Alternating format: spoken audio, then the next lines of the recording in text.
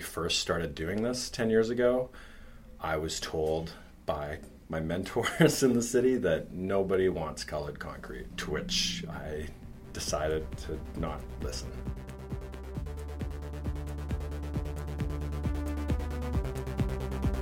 Gotta love the rebellious nature that spawns great ideas. Hi, welcome to Maker's Moment, a podcast about makers in Edmonton and beyond. I'm your host, Vicky Wersinski. I'm a maker and designer as well as co-organizer of the Royal Bison Art and Craft Fair here in Edmonton. In this episode, OG Edmonton concrete design superstars Matt and Shauna Heide from Concrete Cat.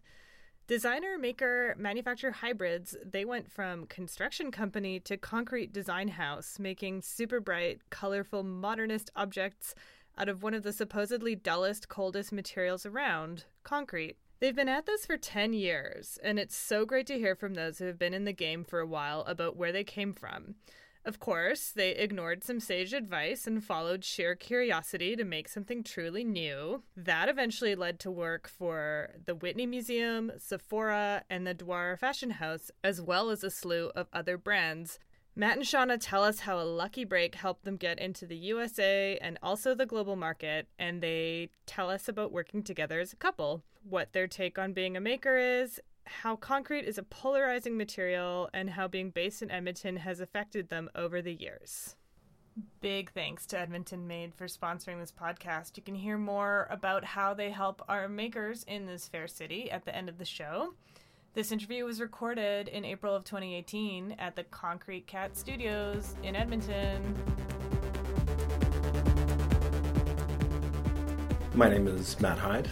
Our company is Concrete Cat, and we are a studio that makes things out of concrete. This is our 10th year of business as Concrete Cat. Because this is the radio, describe what you make, what it looks like. A lot of times our work gets lumped in with ceramics work because a lot of our forms are similar to what you would see in ceramic forms. So things like vases, vessels, small bowls, and then some things that are a little more design oriented that have a really specific function.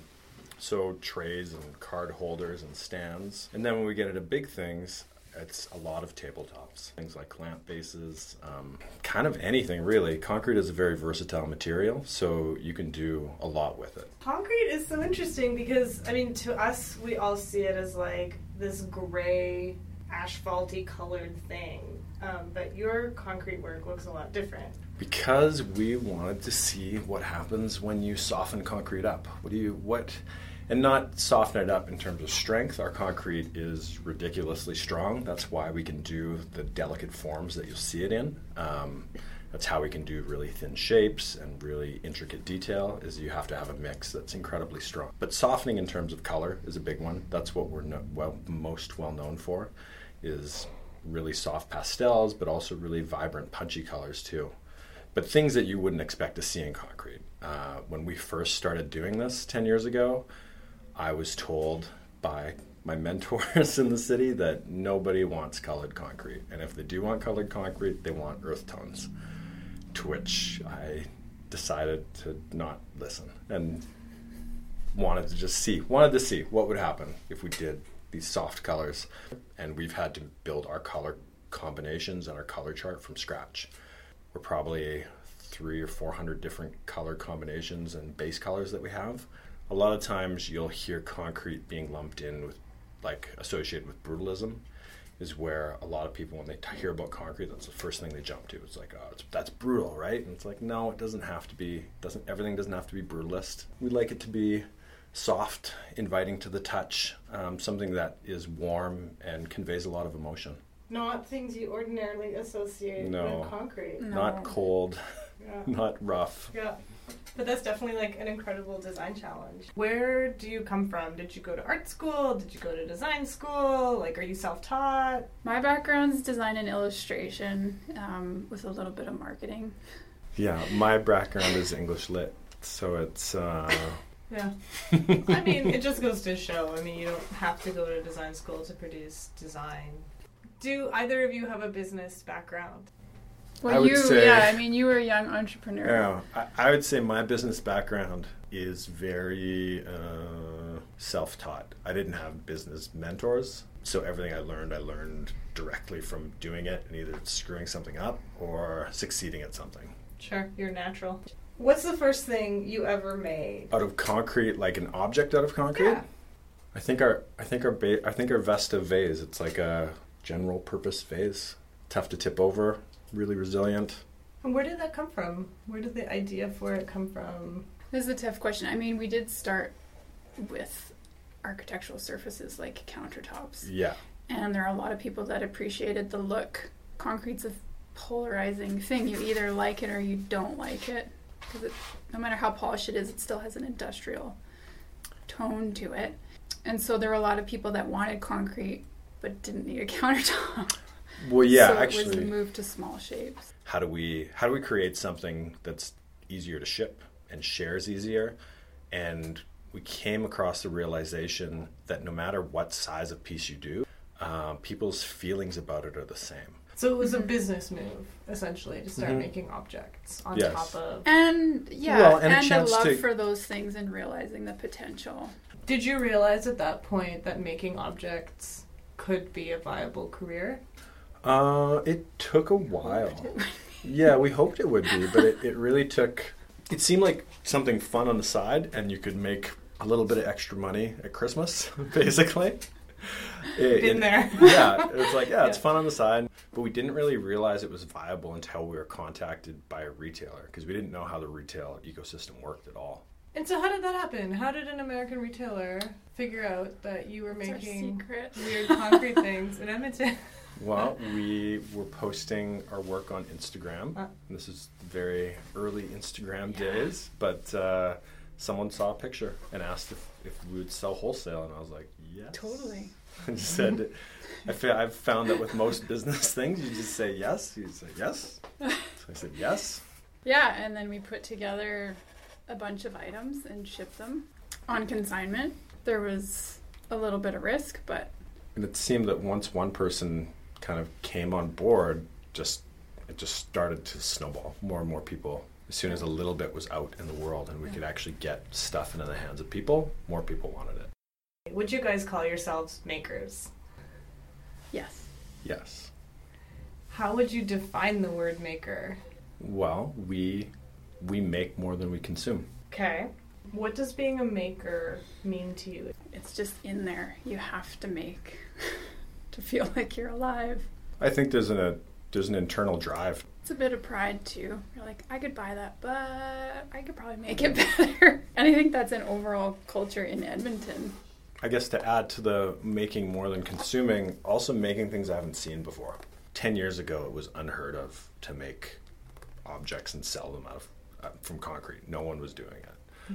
Now, if you look at the marketplace, it's a thing. Like it's a whole culture of making handmade concrete stuff. It's been nice to kind of see that open up and be like, oh, this is actually a real thing, and there's validation behind it that what we're doing is real. And fun too. It's fun. Like doing the work is actually satisfying to see it from beginning to end. I mean, yeah. Like, why else do we design and make prototypes and create things, right? It's like the end result. Like when you pull it out of the oven or whatever, you're like, yes, it worked out. It's a nice feeling. Mm-hmm. So, like, did you ever expect that you would have a company with, 10 employees in a huge warehouse space and be shipping all over the world? If you're doing that, are you still makers? Personally. Matt is pointing at himself. He's covered in concrete. Yeah, we're definitely still makers, but what we found with the work, there's been times when I've been more hands off the work and more hands on the work. And for the work to be its very best, I have to be hands on. I have to be making some of the patterns. I have to be doing the building of colors. I have to be going over consistencies for castings. Like I have to have a hand in it. We both had experiences working at companies that grew where you were further away from the front line. So we knew we wanted to be at the front line, and we knew for other people that are creative, they need satisfaction from doing the actual work. And so it was important for us to create a studio where not just us, but more than us could have a fulfilling life as an artist and be creating. But it's a tough line because the expenses of a studio are high. So it's like small manufacturer artist.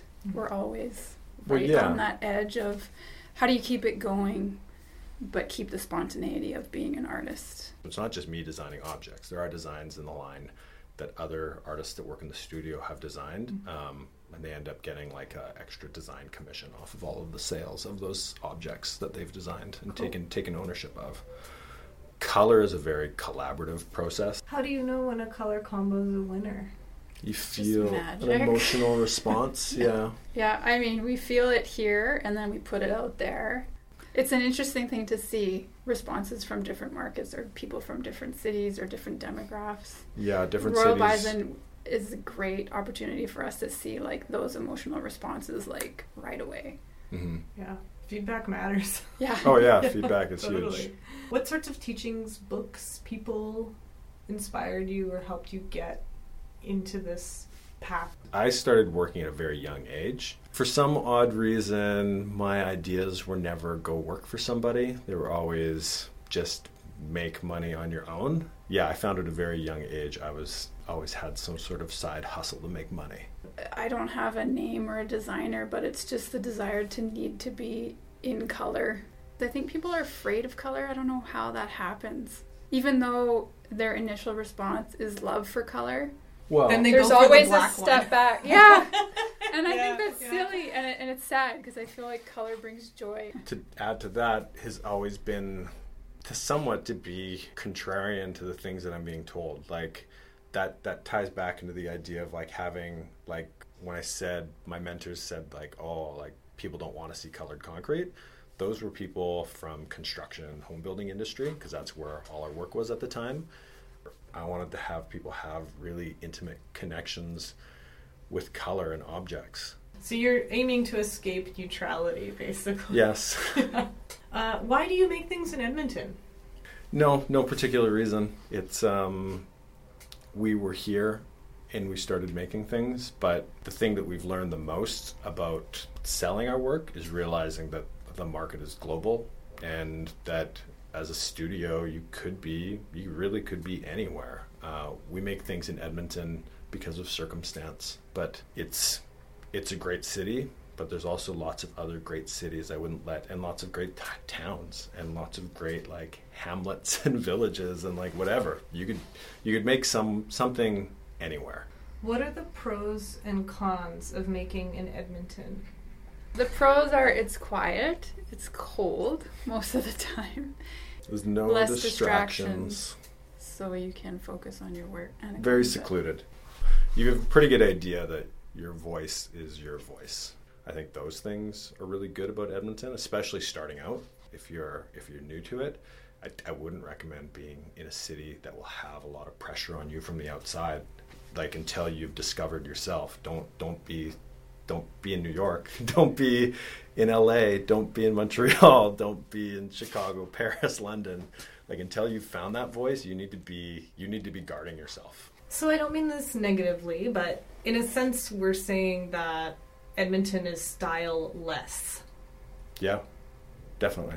So you have the freedom to do whatever you want versus if you were in Scandinavia or something, all your work would have to look. There like would be the Scandinavian. expectations. Yeah. Okay.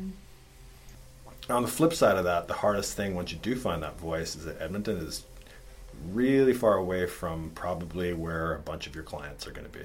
Because Edmonton's a really small marketplace. It's not as much as in Alberta, where like this is a big city. Globally, this is a very small city. So like if you draw a population density circle around Southern California and around New York and extend those circles out, Edmonton is like the farthest point away from both of those areas.